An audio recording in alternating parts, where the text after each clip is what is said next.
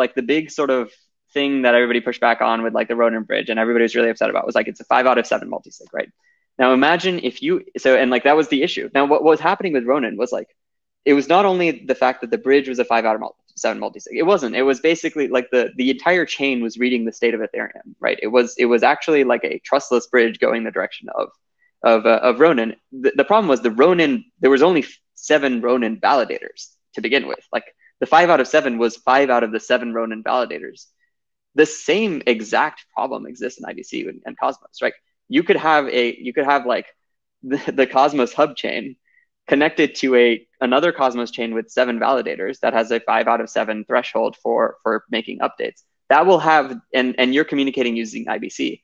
When you do that, the fact that you're using IBC will make 0 difference. That will have the exact same security as the Ronin 5 out of 7 multi.